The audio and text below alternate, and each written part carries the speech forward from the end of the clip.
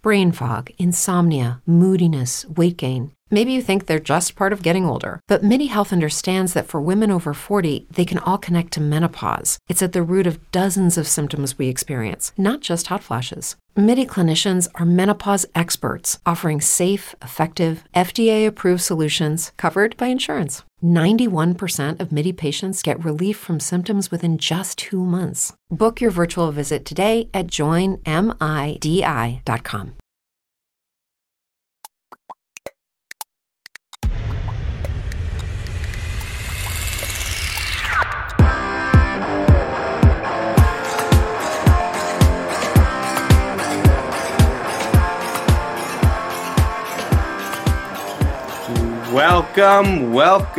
Welcome, everybody. Oh, what a week we've all had. I am so glad that you guys have decided to join us tonight on the Roads to Liberty podcast for another episode of the Token and Hobbs Show, episode number 70. Big 70. Fantastic. We're so glad to be here tonight. What a week. What a week. I don't think I've ever had a week where there's so much to talk about.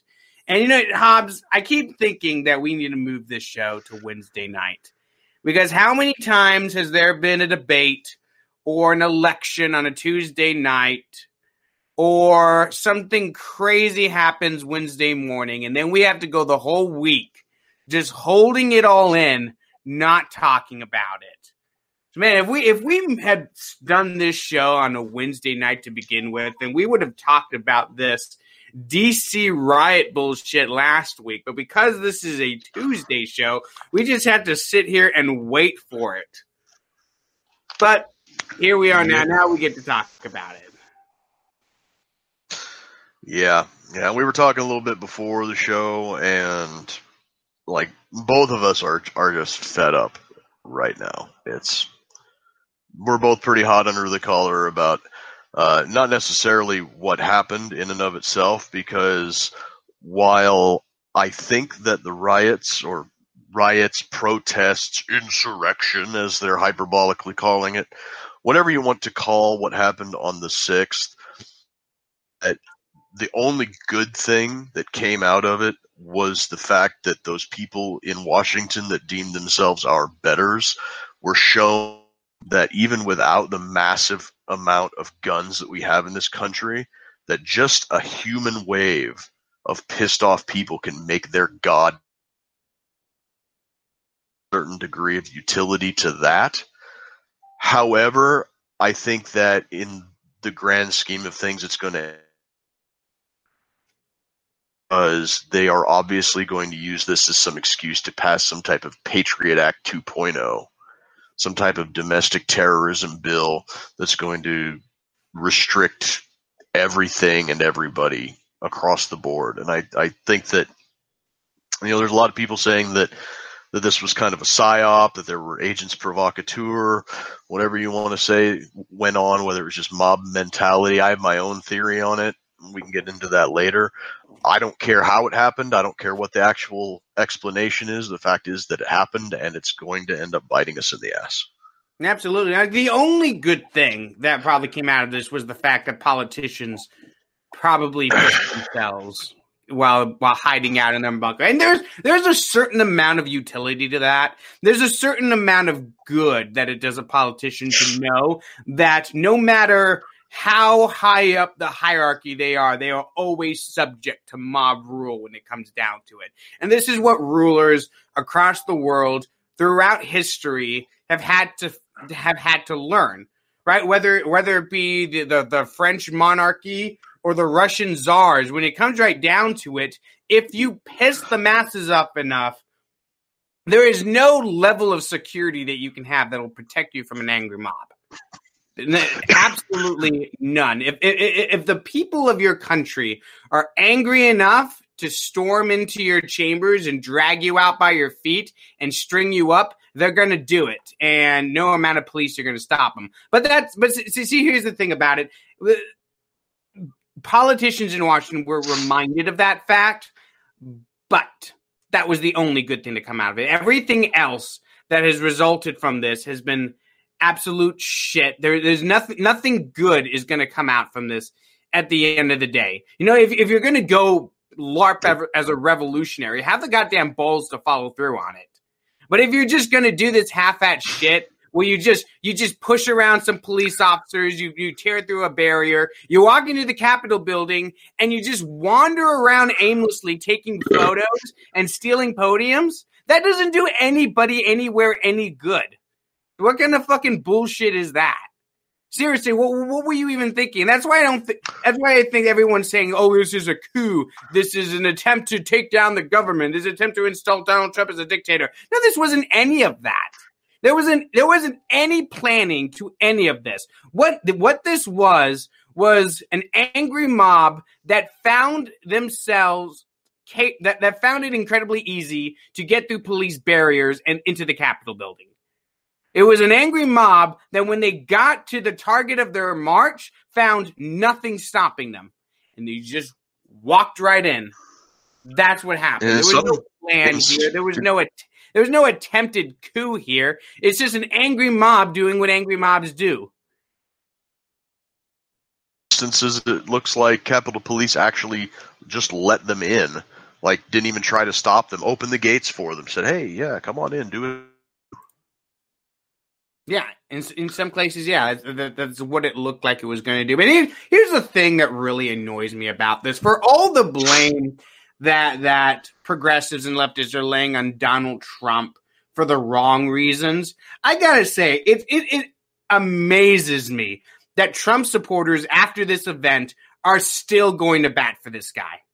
Let's go over the course of events that happened here. Donald Trump supporters fly en masse to Washington, D.C. to protest what they perceive as a stolen election, to stop the steal, as it were. Right? And Donald Trump gives a speech in front of all his supporters before this riot started. Right? He tells them that they're going to march on the Capitol and he is going to lead them. That's what he said in his speech, that he is going to be there with them, marching to the Capitol, leading the crowd. Guess what he did? He went straight back home. Right after that. He didn't lead jack shit, right? He told this crowd, let's march on the Capitol, let's protest the steal, let's save America, I'll lead you, and then he fucks off to go home and watch Fox News. Then this crowd that he whipped up into a frenzy riots in the Capitol building. And all these people now are getting arrested. And what does Donald Trump do? Does Donald Trump have their back? Does Donald Trump have the back of his supporters? His supporters who will go to jail for a decade for him, right? Who will put their livelihoods on the line for him because they believe in him. What does he do immediately after? He condemns them and he concedes the election. So why do these fuckers still have his back? I don't understand what they're not getting here. Donald Trump does not have your back, guys. Donald Trump does not care about you MAGA folks. He never did. Donald Trump cares about his own goddamn self. Donald Trump loves Donald Trump. He does not love you. He does not give a shit about you. He doesn't care if you go down defending him from the stolen election. He does not care about you. All he wants is his own personal gratification. And he saw this thing get out of hand and found the perfect opportunity to throw his own people under the bus, and that's exactly what he did. And you're still going to bat for this fucker. You're still pretending he's some savior that's gonna save America from the commies, right? Stop it. It's pathetic at this point. Stop backing this fucking retard already.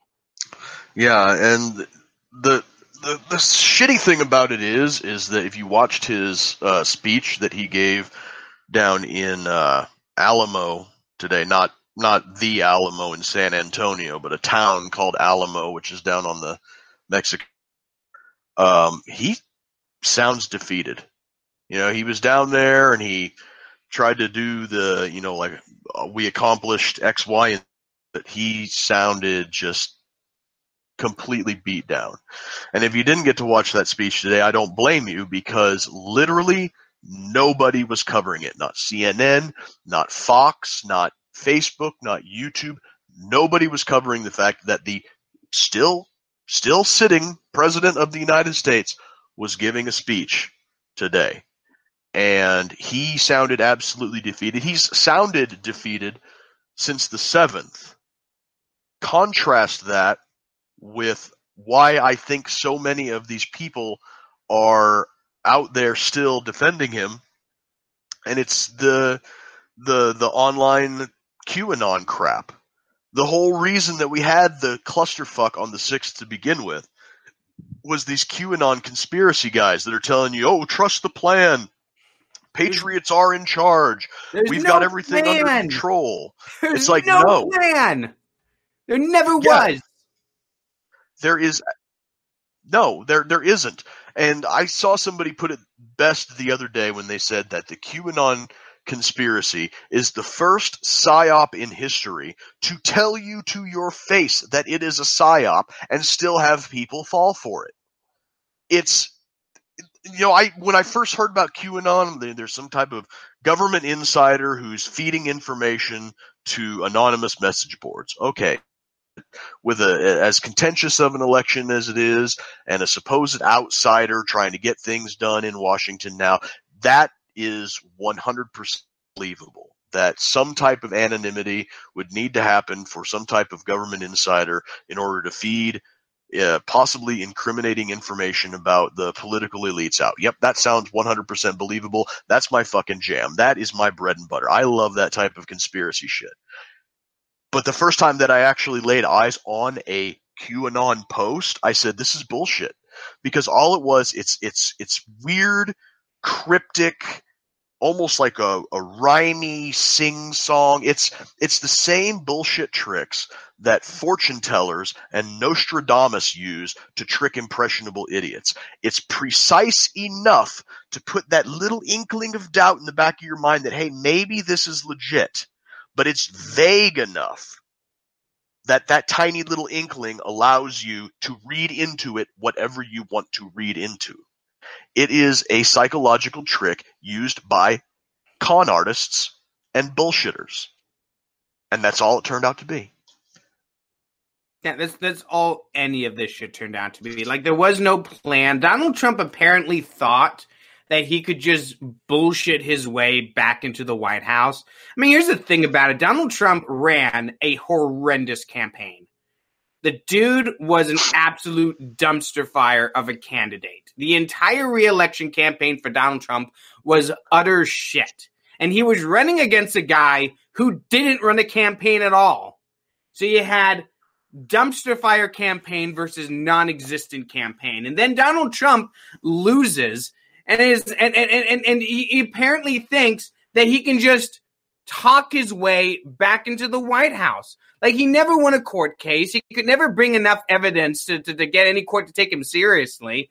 But all the way up until the 6th, he was still telling everybody, "Don't worry, we got this. Just touch the next step in the process. Like, I'll get my VP to just not count the electoral vote so that Congress can't certify it."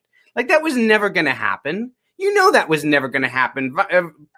VP Pence was never going to get up in front of Congress and just not certify the vote. That wasn't even a thing that was going to happen. And then Donald Trump pretended like it was this grand betrayal that he didn't do what everyone knew he wasn't going to do. Right? It's like, oh, VP Pence betrayed me. He turned his back on me. Like, dude, I don't understand. And here's the thing about Pence. I don't understand why he thought Trump would have his back. Right? Trump has never had anybody's back. Right? He doesn't have his own supporters back. And what happened on the 6th just proves that point. He never had anybody's back. Why Pence apparently thought that Trump wasn't going to do the same to him that he did to all the other people that he ran through his cabinet. I don't know why he didn't think that wasn't going to happen, but apparently they're no longer friends anymore. Apparently they had actually been friends, and now they're not anymore. Who knew? Yeah, I don't know, man. It's like I still think that there was massive amounts of fraud, and aside from a completely transparent, open and visualized recount and audit of all of the ballots that says that all of the weird inconsistencies, the unprecedented number of mail-in voting, the unprecedented low number of ballot rejections, the unprecedented high number of roll-offs, all of the anomalous things that went on in this election. There's nothing you can tell me that's going to make me believe that there was not a massive amount of fraud in Joe Biden's favor. And the fact that we had an entire year of mostly peaceful protests that set the stage for the entire country to know that if things went the way that the people who were in the streets rioting didn't like, that they would burn the whole country to the ground if given the chance. There was the story about a Supreme Court staffer who said that while they were in deliberations to see whether they would even just to even take a look at the case, they could hear John Roberts screaming at Alito and Clarence Thomas through the doors, saying, "I don't give a shit about Bush v. Gore. We didn't have riots back then." So the fact of the matter is that our Supreme Court is completely useless. They rejected the cases. They didn't reject the evidence. The evidence is there. It's like I was trying to explain in our group chat that we have with some other admins. It's like in a murder case, the evidence that Rudy Giuliani and Trump's legal team was bringing, it wasn't the dead body in a murder case, but it was testimony from the neighbor next door saying that he heard screams in the middle of the night. The screams is what they had. The Supreme Court punted on whether or not to issue a search warrant for the suspected murders. And the cops showing up at the murderer's house and saying, "Hey, can we take a look inside?" And the guy saying, "No, you can't come in here." That is the equivalent of these very states saying that independent auditors can't take a look at their ballots, can't take a look at their machines, can't take a look at their voter rolls. So the whole thing is fucked from top to bottom. And it's understandable that the people in D.C. were pissed because you have the Supreme Court, the Congress, the Senate saying, "Don't believe your lying eyes.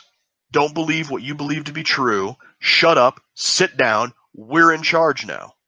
So no wonder that they busted the doors down and kicked their feet up on Nancy Pelosi's desk, took her laptop, took her podium. Talk about a fucking piece of swag, man. I hope that guy gets to keep it. 10 years in jail is fucking worth it. That would be pretty awesome.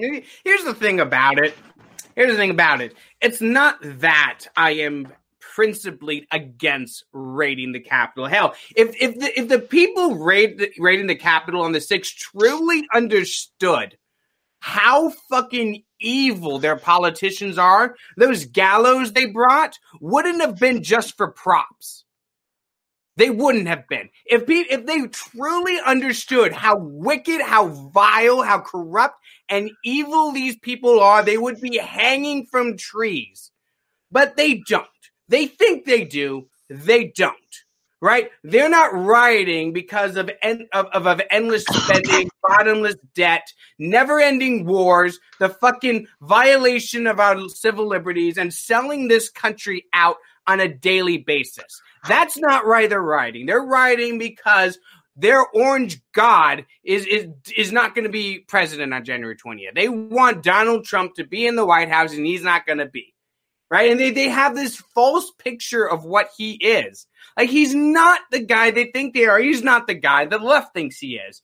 He's just a narcissistic idiot.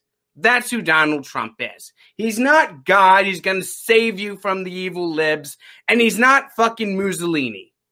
Right? He's not either of those things. He's just Trump. Trump is what he is. You just look at the guy, listen to the guy. There's no subtlety to him. You can figure it out. He's just a big idiot. And a narcissistic idiot at that. And to go to jail potentially for 10 years, because that's the funny thing about it. Wasn't it Donald Trump who signed an executive order making it a 10-year penalty for violating a national monument? Wasn't that Trump that did that? I believe it was. So all these people that go into the Capitol building, desecrating the sacred heart of democracy, potentially could go to jail for 10 years for that. Right? And I got to say, let's talk about this. The reaction from a lot of libertarians has been absolutely fucking ridiculous. It's been pretty ridiculous to see people, libertarians nonetheless, talk about the sanctity of the Capitol building. Oh, they violated the sanctity of Washington, D.C., the heart of democracy. Like, if there's any sanctity in D.C., then the politicians who conduct business there on a daily basis soiled that decades ago, if not centuries ago. There is no sanctity in the halls of Congress. There's nothing sanctimonious about it. It is a hive of scum and villainy, and that's all it's been for my entire lifetime and your entire lifetime. So don't sit here and tell me about how it's so uncouth that these unwashed plebes broke through the barriers and stole Nancy Pelosi's podium and put their feet on her desk. I don't give a shit about that. I don't give a shit about that at all. I don't care that any of these politicians were scared as shit with these angry plebes running through their halls. That doesn't annoy me. What bothers me is what's going to be the reaction to this, not the fact that these sacred halls were desecrated. Yeah. And that along with the reaction of our fellow libertarians is action of the media is probably what has me the most upset out of all of this, is because we have been seeing our entire country, our major metropolitan areas, burning to the ground in the name of racial justice. Not that what they're doing is getting us any closer to any kind of racial justice, but it's all in the name of racial justice. And people in the media and people on the left and people in party sat there and clapped like trained seals because you say it's, oh, this is to fight systemic injustice. Oh, that's a glorious and virtuous cause. And it's the same thing as when a politician names a bill like Act, and what it's really doing, the Patriot Act, and what it's really doing is dropping bombs in third world countries. Just because it says Black Lives, just because they say they're for racial justice, burning down your local fucking AutoZone doesn't get you anywhere closer to having racial justice at all. So stop going by what they're saying it's about and look at the fruits of the tree. What is going on here? We've watched our country burning to the ground. We've watched lawlessness, and we've watched these idiots loot and pillage their own neighborhoods during the night, and then during the day they're going to turn around and bitch about how poverty and lack of opportunity is the reason that crime is so high. Motherfucker, you're the one who broke into AutoZone last night. You're the reason crime is so high in your areas, not a lack of opportunity. And when the opportunity that you did have leave because you looted the store the night before, that's on your head too. I'm sorry. So after seeing the summer of love come around and burn our cities to the ground, we get to turn around and watch a few knocked over velvet ropes at the Capitol, some rambunctious Q-tards going through the halls, shuffling some papers up in offices. Podium got stolen. A couple of laptops got taken. Who knows what happened to them? I hope there's some juicy stuff on those that gets dropped on WikiLeaks, but that's another story. All in all, nothing really all that terrible happened, and now we've got these people in the media and in the left and in our own, for shame, calling this terrorism, calling this an insurrection, saying that the National Guard needs to be called, all sorts of authoritarian bullshit from the so-called party of principle. Y'all make me sick with this shit. Yeah. Yeah, it absolutely does. It's fucking ridiculous. It's insane. We're like you said to begin with. I think we are in for, especially with Democrats in charge and being the primary targets of this, probably Patriot Act Part 2, something along those lines going down in the future. And that's the thing about it. I mean, it was. I remember when I was a teenager, and it was Republicans who were the unquestionable authoritarians, right? In the beginning years of the war on terror, it was Republicans who were wanting to lock people up for shit. And now it's Democrats. It's Democrats now. They call it insurrection, the lamest insurrection to ever happen. Like, wow, you think that was an insurrection? No one was even armed. See, that's the funny thing. And no one was even armed there. I didn't see a single gun in any of those video clips. You'd think there'd be somebody. Like you see videos of the riots all year. There's always one guy with the gun. I didn't see a single one in these. And that's the thing about you. Yeah, you were talking about the hypocrisy in the media. And I got to say, you can't go around justifying riots and looting and destruction on a massive scale for a whole year and then expect the other side not to pick up on that.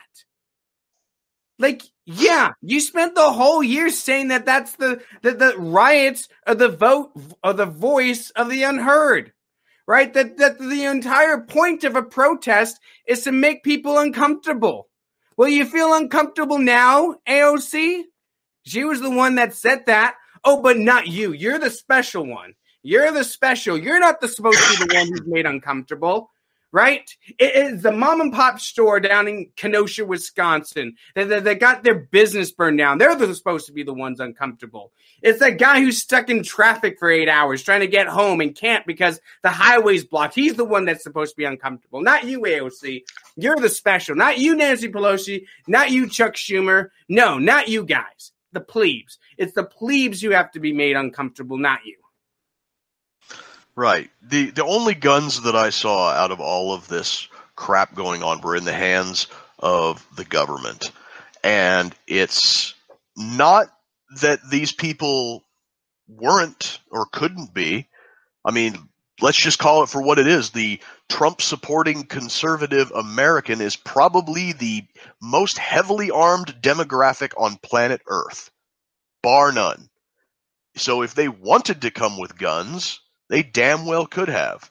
And I don't think that there was enough National Guardsmen or even active duty military in the area that would have been able to stop them if they had wanted to do anything of the sort. You wanted to see an insurrection? They could have, but they didn't.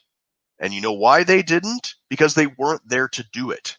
Now, my whole theory on it, and it came to me when I was talking to somebody at our Tri-Cities meeting on Saturday, was you hear these people that are saying that this is all Antifa's fault and Antifa is the agents provocateur and everything, and everybody's like, no, look, you know, the guy with the buffalo headdress, he's a Q guy, and the guy with the supposed hammer and sickle tattoo on his hand, that's not a sickle, it's a video game symbol or something like that, and he's a well-known Trump supporter and blah blah blah. It's like, okay, yeah. Do you remember that old cartoon show, The Boondocks? Yeah. Yeah. Okay. Well, there was one episode where they were talking about how in mob scenarios,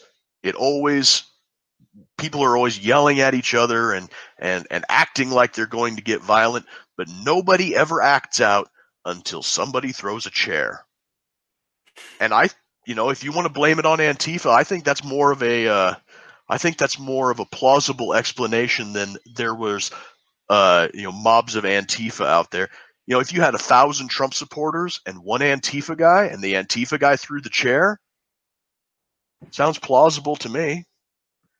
I don't know. It just sounds like Trump supporters trying to excuse it. I don't even know why you would want to excuse this. Storming the Capitol was the only cool thing MAGA-tards ever did in the last 4 years. It was the coolest thing they ever did, and they want to give Antifa all the credit. Like, why? Why are you giving Antifa the credit for that? Just own up to it. Yeah, we stormed the Capitol. We took the speaker's podium. We put our feet up on Nancy Pelosi's desk. We stole her hard drives. Yeah, we got up in their shit. We stick a shit in their bathrooms. That was us, not Antifa. Like, why you got to make up Antifa starting this whole thing? Like, seriously, I don't understand. It makes a lot more sense to me that it was just an angry crowd that got out of hand and suddenly found themselves inside the Capitol. I don't know why you have to, make up an Antifa conspiracy that they started the whole thing. And that's not to say that there wasn't anyone in that crowd that was Antifa. I mean, it definitely probably was a few of them, right? I'm shocked that there wasn't a counter protest, for one thing, right? Because you always see that at these events. You always see a big counter protest. I mean, especially in D.C., you'd think that in the nation's capital, some leftist groups could gather up a big enough crowd to feel safe to counter protest this MAGA march, because there had to be more than 100,000 people there. There were a ton of Trump supporters there. I mean, we all know north of 1 million. Was it that big? North of 1 million. Yeah, there was north of 1 million people there. The everything was full. The streets were full, and I think that the reason we didn't see any, I think the only reason we didn't see the type of organized counter protest that we normally see at these sorts of events is because the mayor of DC and the media did such a fantastic job of scaremongering everybody into believing that the MAGA people were going to show up armed to the teeth looking for blood.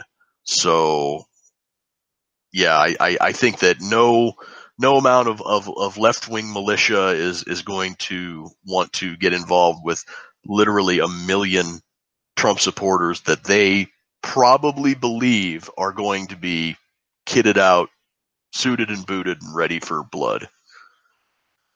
I mean, that could be the case, because you know how these Antifa mobs like to operate. They like to gang up on people who are outnumbered. They don't like to go up against people who, in big crowds. Yep. Right? And they usually, when they do that, they get their asses beat. So, I mean, I haven't seen where it's been reported there was 1 million people. That seems like a lot. But let's say it was 1 million people. Let's say it was half of that. Let's say it was 500,000 people. That's a ton of people, and you don't exactly want to get into the middle of that.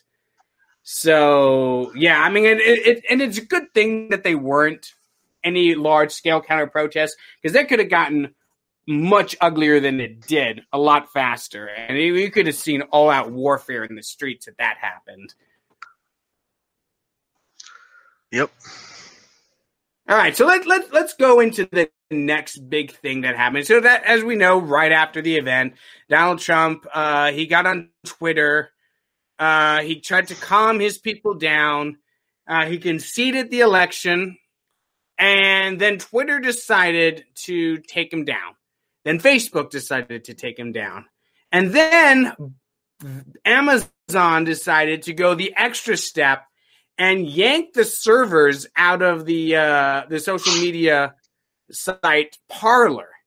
Now, if you guys aren't aware of Parler, Parler is kind of the lifeboat, shall we say, for a lot of right-wingers, Trump supporters, a lot of people who get kicked off of Twitter, kicked off of Facebook.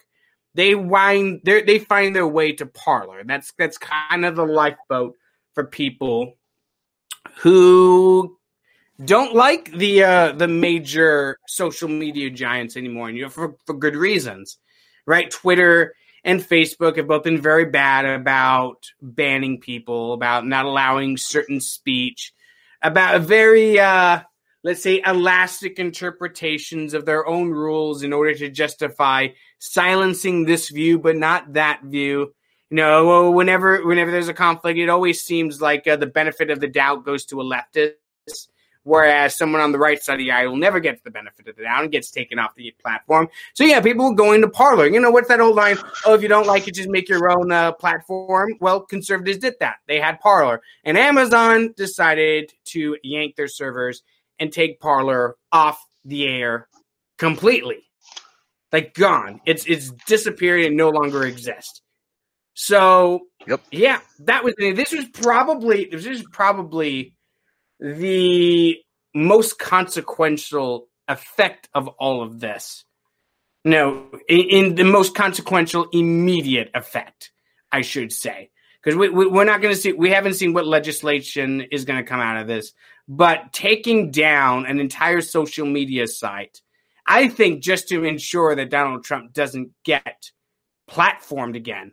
Because, you know, Donald Trump, it was probably going to go straight to Parler and pick up where he left off, talking directly to his supporters, because they're all on Parler now. But the social media tech giants, the lords of information that be, had already decided that Donald Trump isn't allowed to have a platform. So they decided to combine forces and ensure that in order to prevent him from having that platform, they were going to squash a competitor, which is what happened. I know you had some. They're opening themselves up to. So they're really opening themselves up to real antitrust violations, especially if it comes out through the discovery process that Twitter had anything to do with contacting Amazon and telling them to pull the servers, or if any phone calls come out that anybody in the government on the Democrat side, or even in the Republican side for that matter, if anybody in government had anything to do with Amazon to breach contract and pull Parler servers out, they're opening themselves up to a world of hurt. And I watched Dan Bongino's show today because I'm really interested, because he's a part owner in Parler, about what they've got going forward. And there's a letter that they were sent by Apple, the App Store, prior to being taken down, that said that if Parler does not curate their content in a way similar to the ways that other social media platforms do, that they are subject to being removed from the App Store. Now, the way that Bongino put it was that doing so, the App Store ordering them to curate their content goes in direct violation of the protections that are offered to social media platforms under Section 230. So it's either abide by 230 and get taken off of the App Store, or stay on the App Store and run afoul of 230 by becoming a publisher other than a platform. And because Apple sent this, and it's in writing and everything is on record now, Apple opened themselves up to a huge can of worms. In addition, there was a BuzzFeed article that was published containing the letter from Amazon Parler saying that they were going to pull their servers out, but the timestamps on the letters sent to Parler an hour after the BuzzFeed article was published. So BuzzFeed got a copy of this letter and printed it an hour before Parler even knew the letter existed. So somebody is opening themselves up to a world of lawsuits as far as that goes. Now, there's no doubt in my mind that all these big tech companies were colluding to do this. I mean, Apple and Google essentially at the same time announced that they were going to take Parler off the App Store, and then hours later, Amazon announced that they were going to take Parler off their servers. And for what, I don't know what kind of contract they had. I would imagine that would be a massive breach of contract, though, to just say, "Oh, we're taking you off the App Store. You were good 5 minutes ago, but now you're not. So we're going to take you down and give you like hours worth of notice." Right? And on the other hand, I mean, I'm a libertarian. I don't believe in antitrust laws, but antitrust laws do currently exist. And I can't think of a better example of an antitrust lawsuit just handed to the owners of Parler on a silver platter. All these tech giants, Facebook, Twitter, Google, Apple, and Amazon, the biggest of the big mega information corporations, all decided to target Parler at the same time within a couple days of each other. So yeah, that's absolutely an antitrust lawsuit coming to them. Now, Parler can get back on the air. This isn't the end of Parler. It's one of those. All they need is the capital to build their own servers. Right? They need their own hardware. They need their own infrastructure. They need their own expertise to do this. It's definitely going to be more expensive for them to do it, but it's not impossible. Right? They can do it. And the funny thing is, freaking Trump could do it right now. He could give Parler $10 million that he won't even miss and be like, here, go buy some servers, get back on the online, and give me a giant platform to talk to my supporters again. It's kind of funny to me that he hasn't done that. I mean, what does he have to lose at this point, really? What are they going to do to him that they haven't already done? Right. I'm pretty sure that it's coming right after the 20th because I don't think that he can get into any kind of investment or ownership stakes and things like that as he's still the president. But after Joe Biden is inaugurated, just give them a gift. It's not like he's going to miss a few $1 million. Just give him a gift. Like, here's a few million. I'm gifting you a huge building with servers in it. It's not even an investment. Just take it. I mean, essentially that's him paying to get, for tens of millions of people looking at his social media again. He'd just be buying it back in the form of Parler instead of Twitter.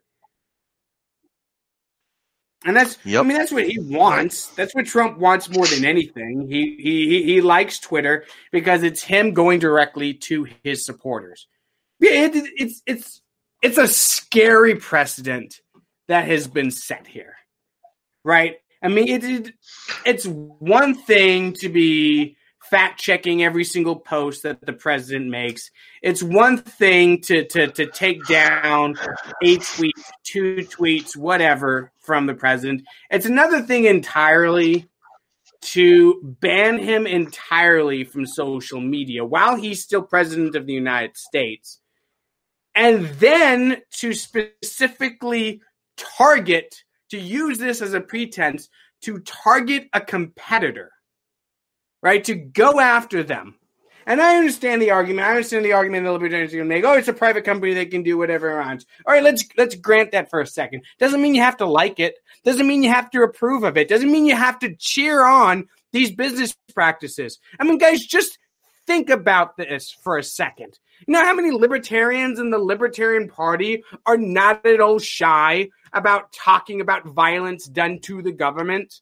Like, it happens all the time. You go to any Libertarian Party convention, there's always at least that one guy.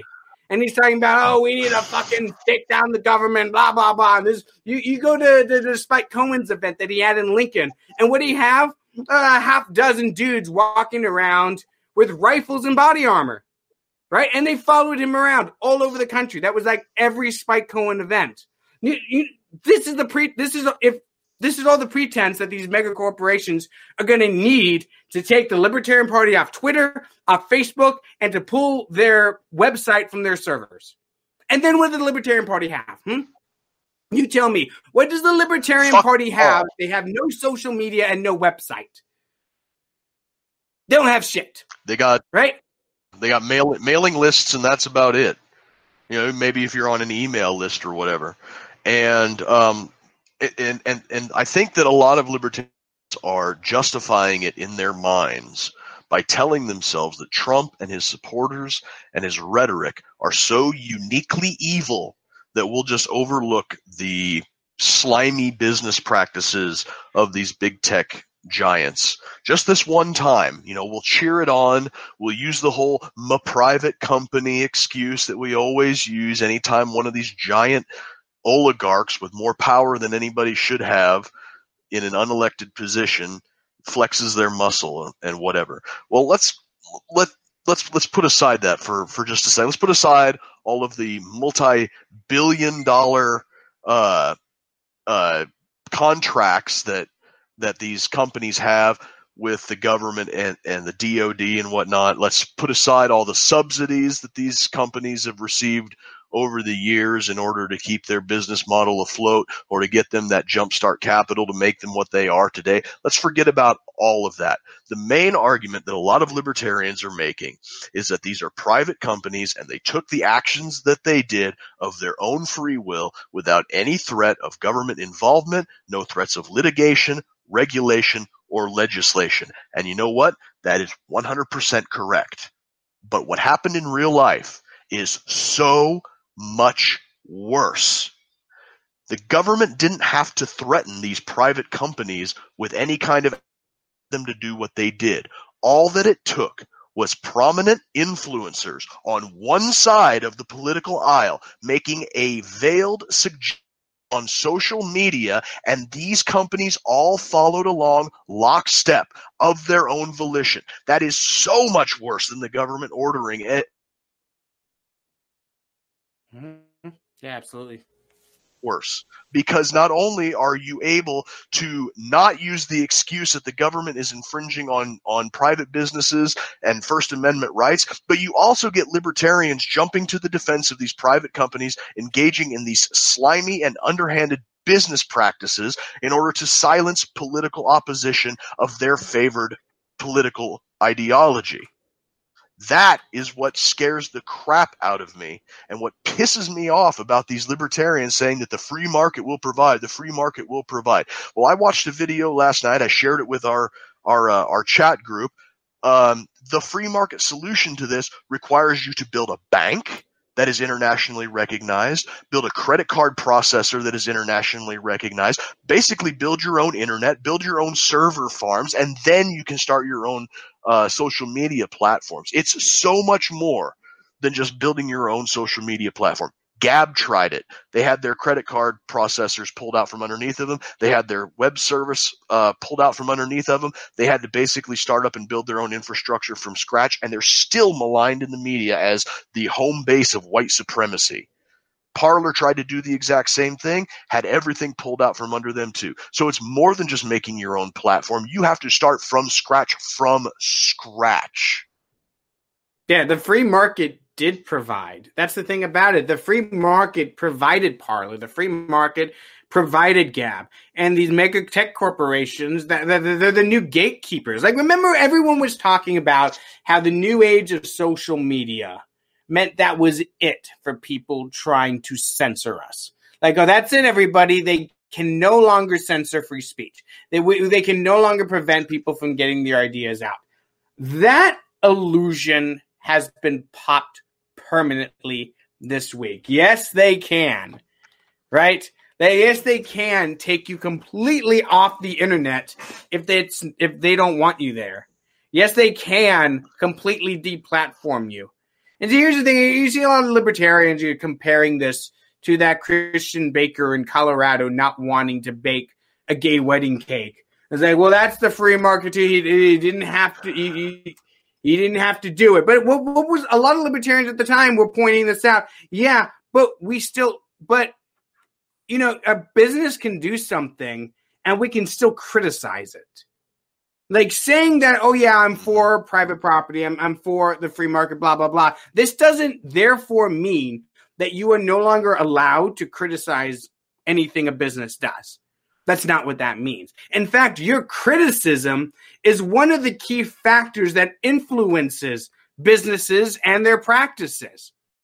Yeah, you should be loud and angry about this sort of thing. You should be angry about Facebook, Twitter, Google, Amazon, and Apple all conspiring together to squash a potential competitor. That is some shady shit. That's some kind of shit that shouldn't be happening. And you should be upset about that. And you should be angry about it. And you should speak out about it. That being a libertarian doesn't mean you have to be this passive observer who doesn't take part in debate, who doesn't take part in the marketplace, who just has to quietly sit down and shut up whenever a corporation does something that you don't like. But that's the problem of it. A lot of these libertarians do like what they did. It's not, they're not arguing. And they're not saying, oh, these are private companies, they can do whatever they want. They're not saying that because, that's honestly what they think. They're saying that because they approve of what these companies did. They like it that all these Trump supporters had their platform pulled out from under them. They like it that Donald Trump isn't able to speak to his supporters. They like that. And the only way they can justify that is to point out that these are private businesses. And that's the only argument you'll hear them say. Like, oh, yeah, they're private businesses. They're private businesses. Shut up. Don't criticize them. You're not allowed to do that. You're a bad libertarian if you criticize business. Like, since when has that been in the ethos of libertarian philosophy? That if you believe in libertarianism, you're not allowed to criticize a private business? Yeah, bullshit. Bullshit. Yes, you are. Yeah. And yes, I am criticizing this. Yeah, criticizing business isn't the same as calling for a government solution. And that, I think, is where a lot of people have the disconnect. Now, when I'm saying that these companies using the whole private business excuse just doesn't hold water in this instance, I'm not saying that the government needs to step in and do something like revoke Section 230 or revise 230 or reform it or anything. I'm not saying that there's a government solution to this, but I'm also saying that I don't see there isn't one, but I'm also saying that I don't see a viable free market solution either, when what I pointed out is absolutely true, that you would have to, from a bank, and work yourself up to a credit card payment processor that you build yourself and recognized throughout the entire world in order to get these sorts of things off of the ground. So without a government solution, which is never at all, and without a viable free market solution, what options do you have left? Yeah, we're in uncharted territory. The reason there is no government solution is, you guys saw what happened the day before these riots, right? Democrats took control of the Senate. So if your problem is all these Democratic controlled institutions, silencing Trump supporters and conservatives and even libertarians, even Ron Paul got the shaft on Facebook, right? But if your solution to that is to then turn to the Democrats in the White House and Congress and say, hey, fix this. Yeah, good luck with that. That's not going to work out in your favor. And if your solution is to elect Republicans to do it, hey, guys, you had control of government for two whole years. What did you do with it?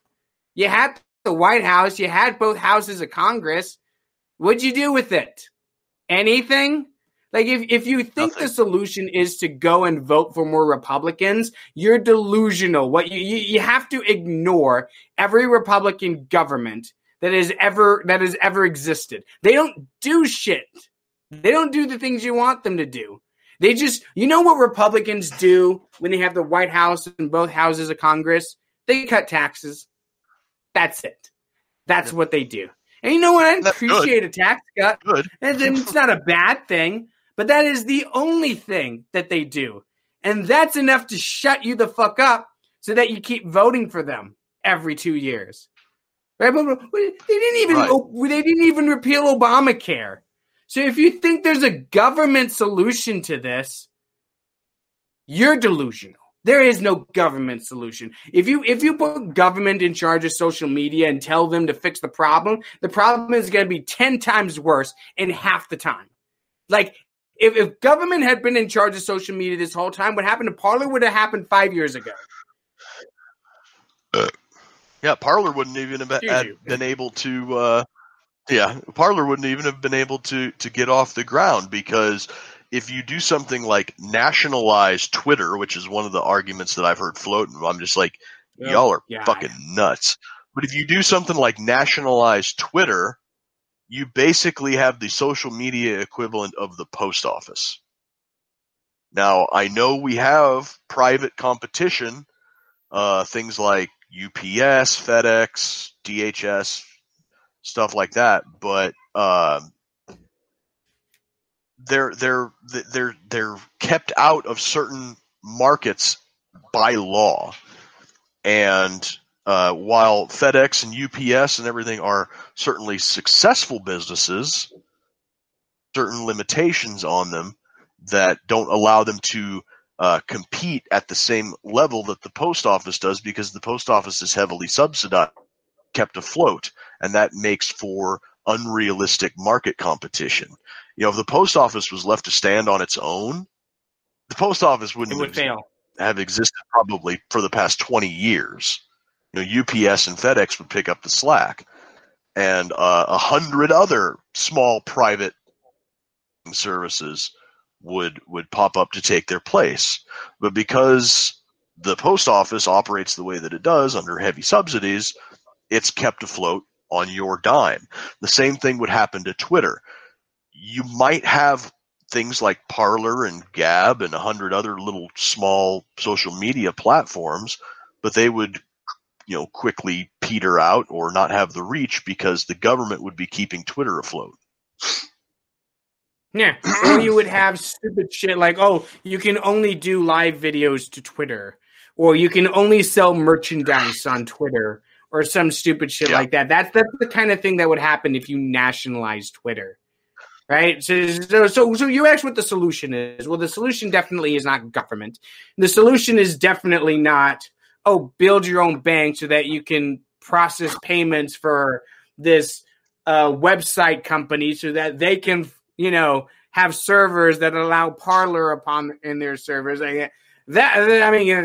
You can go that way if you have an incredibly rich, influential billionaire to back you, Donald Trump. So you may be able to go that way with enough capital. But it seems to me that we are starting to approach a breaking point in this country where it is becoming increasingly impossible for different sides of the political spectrum to live in the same country together. They can't even live in the same society together. They can't even exist on the same social media platforms. They don't watch the same news. We are not one country, and we haven't been for a very long time. This country is becoming more and more polarized, more and more divided, and no amount of old man Biden talking unity is going to fix all that. Right? It seems to me what the only real solution here is not a government solution, but an anti-government solution. The solution here is federalization. The solution here is decentralization of power in government. The solution here is to put more power in the hands of individuals and their own local governments, as opposed to centralizing it in Washington, D.C., to reverse the trend that we've been going in since the 1860s, to start taking power away from politicians and central bankers and lobbyists in D.C. and put it back in the hands of your local mayor and city council. Or better yet, you individually as a property owner. That's what the real solution is. Yep.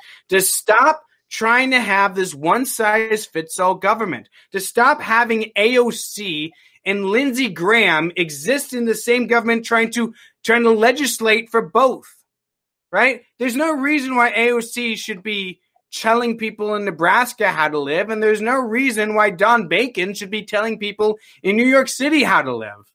There's no reason for that, and the only reason it's getting that way is because politicians want more power.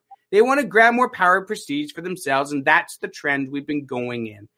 I read this fascinating book last week called American Nations. I'd have to pull up the name of the author to give you that. But essentially the theory in this book is that the United States isn't a union of 50 states, but really a federation of 11 not ethno-states, but 11 nation states.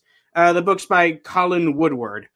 And essentially, these different nation states were formed by the colonization of different groups of people who have very different attitudes towards society, towards government. For example, New England was settled mainly by Puritans. The Midlands were settled mainly by Quakers, Appalachia by Scots-Irish, et cetera, et cetera, et cetera. And the theory of this book is that the nation has been in a constant tug of war, not between states or political ideologies, but between these different nation states that exist without regard to political boundaries. Like, for example, one of these nation states is called the Midlands, which is where eastern Nebraska is. And that encompasses a very large part of Canada, right? It's not a nation that relies on political boundaries, but relies more upon social attitudes and a common kind of history of the people who settled these regions. It's a fascinating book. So I'm going off on a tangent about it. It's a fascinating book, fascinating theory. But that's really what we need to come to grips with, is that the United States is not one nation. There is no single Americanism that you can point to. What we have are different Americas living simultaneous with one another, and we're attempting to govern them all from Washington, D.C., and we're expecting good results in unity and rah-rah America, but that's not the way it works anymore. People are too cynical to fall for the old tricks now. And it's not going to work. It's not going to work going forward. Nope. This country is in dire need of a divorce. And I've been listening to a lot of Eric July's podcast lately. And one line that he keeps saying over and over and over again is, why do y'all crackheads want to share a government with these people? And that's really what it is we should not have to share a government, especially one with as much power as our government has. We should not have to share a government with people who hate us and in a lot of instances want to see us dead. And the other thing that he keeps saying is that this desire to keep this country together is what's going to cause bloodshed. It's a fight for the center. It's a fight for the center. Instead of allowing federalism where you have different centers of power, everyone has to fight over Washington, D.C. Yep. His saying that excuse me, when he's saying that how was I gonna word this? His saying that he was saying that our schools have done such a wonderful job of conflating civil war with secession, or rather secession with civil war, that anytime that there is a secessionary movement, that it is going to result in civil war. However, in this instance, stopping secession, stopping disparate political groups from splitting off away from each other peacefully and saying, you go your way and you have your socialist over there on the left coast. Over here in the Midlands, we're going to live the way, a little more closer to the original U.S. Constitution. You do you, we'll. Not allowing people to do that is what's going to result in civil war, not the other way around.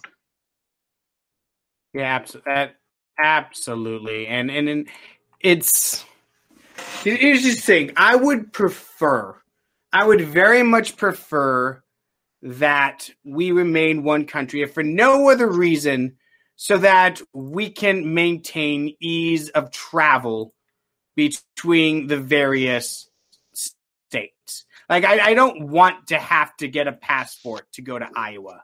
You know what I mean? That doesn't at all sound any way, shape, or form like something I want to do. Right? I would like this country to be one country.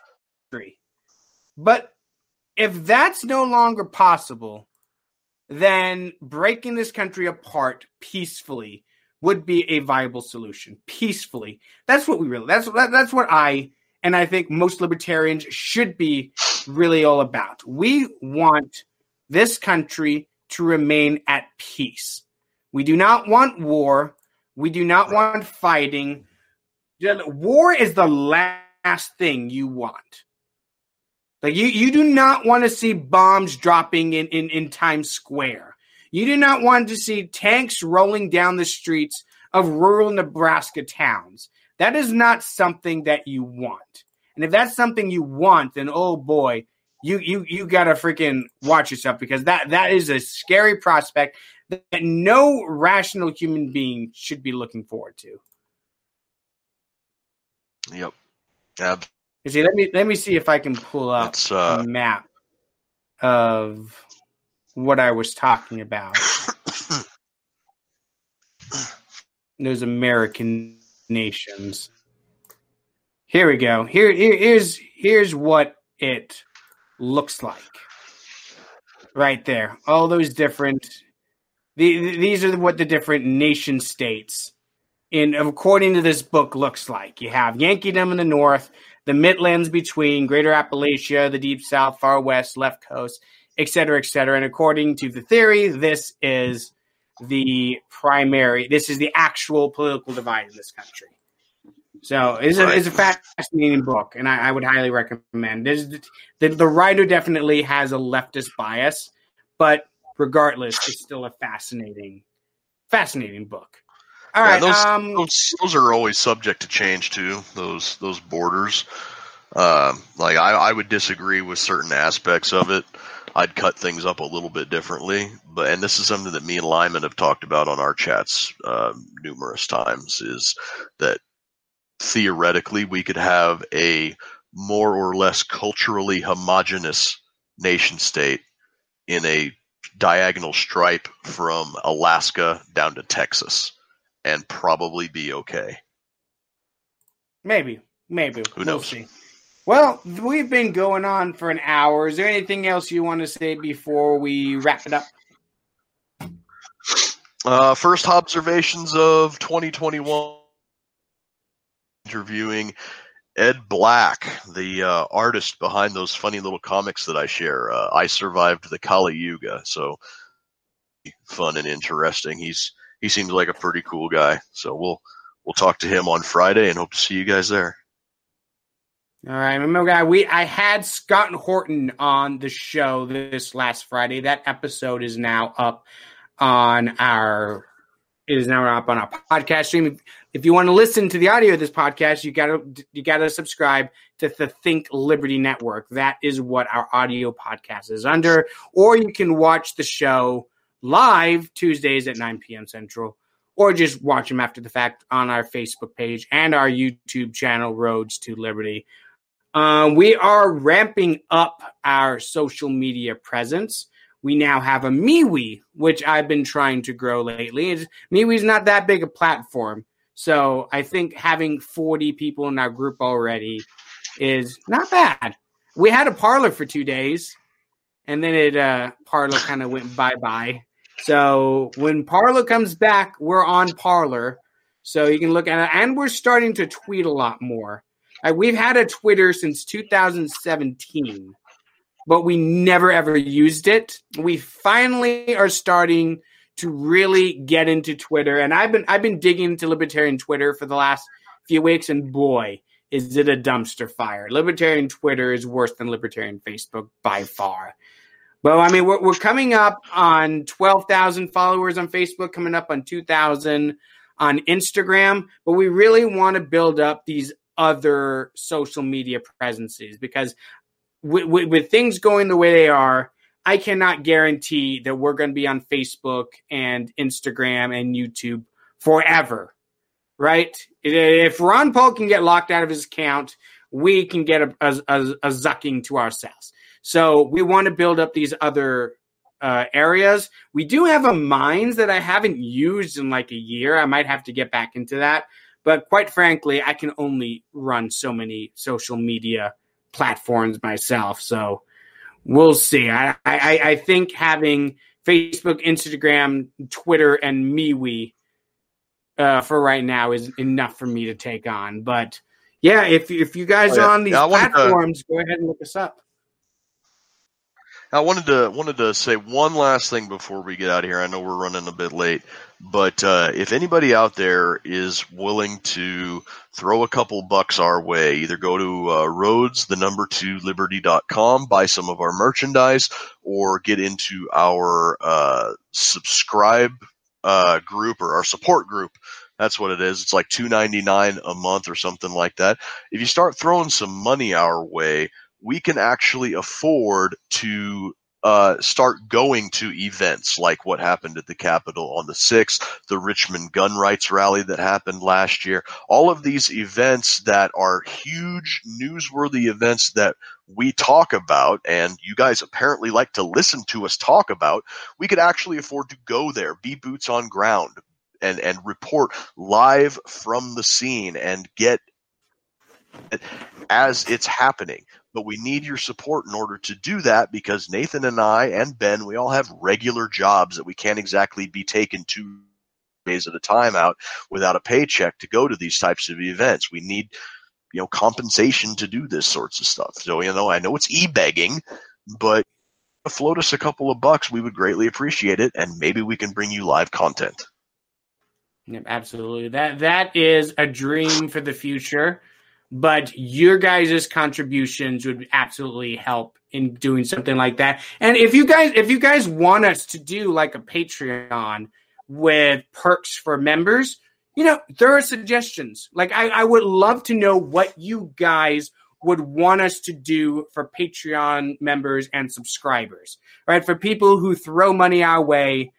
What would you like to get out of it from us? Would it be bonus content? Would you like Token and Hobbs to go on for an extra 20 minutes or so? That's just for subscribers. Would you like to see our interviews early? Would you like us to turn this into a call-in show for subscribers? You tell us what you want to see, and maybe we can make that happen. All right. Show us some interest, and that's the kind of thing that we can work on. But we really got to get going. We're going 10 minutes late. Tune in Friday to Hobservations, everybody. And until then, have a good night, everyone. Tune in next Tuesday for the next Token and Hobbs show. Good night. With the Lucky Land Slots, you can get lucky just about anywhere. This is your captain speaking. We've got clear runway and the weather's fine, but we're just going to circle up here a while and get lucky. No, nothing like that. It's just these cash prizes add up quick. So I suggest you sit back, keep your tray table upright, and start getting lucky. Play for free at LuckyLandSlots.com. Are you feeling lucky? No purchase necessary. Void where prohibited by law. 18+ terms and conditions apply. See website for details. With the Lucky Land Slots, you can get lucky just about anywhere. This is your captain speaking. We've got clear runway and the weather's fine, but we're just going to circle up here a while and get lucky. No, nothing like that. It's just these cash prizes add up quick. So I suggest you sit back, keep your tray table upright, and start getting lucky. Play for free at LuckyLandSlots.com. Are you feeling lucky? No purchase necessary. Void where prohibited by law. 18+ terms and conditions apply. See website for details.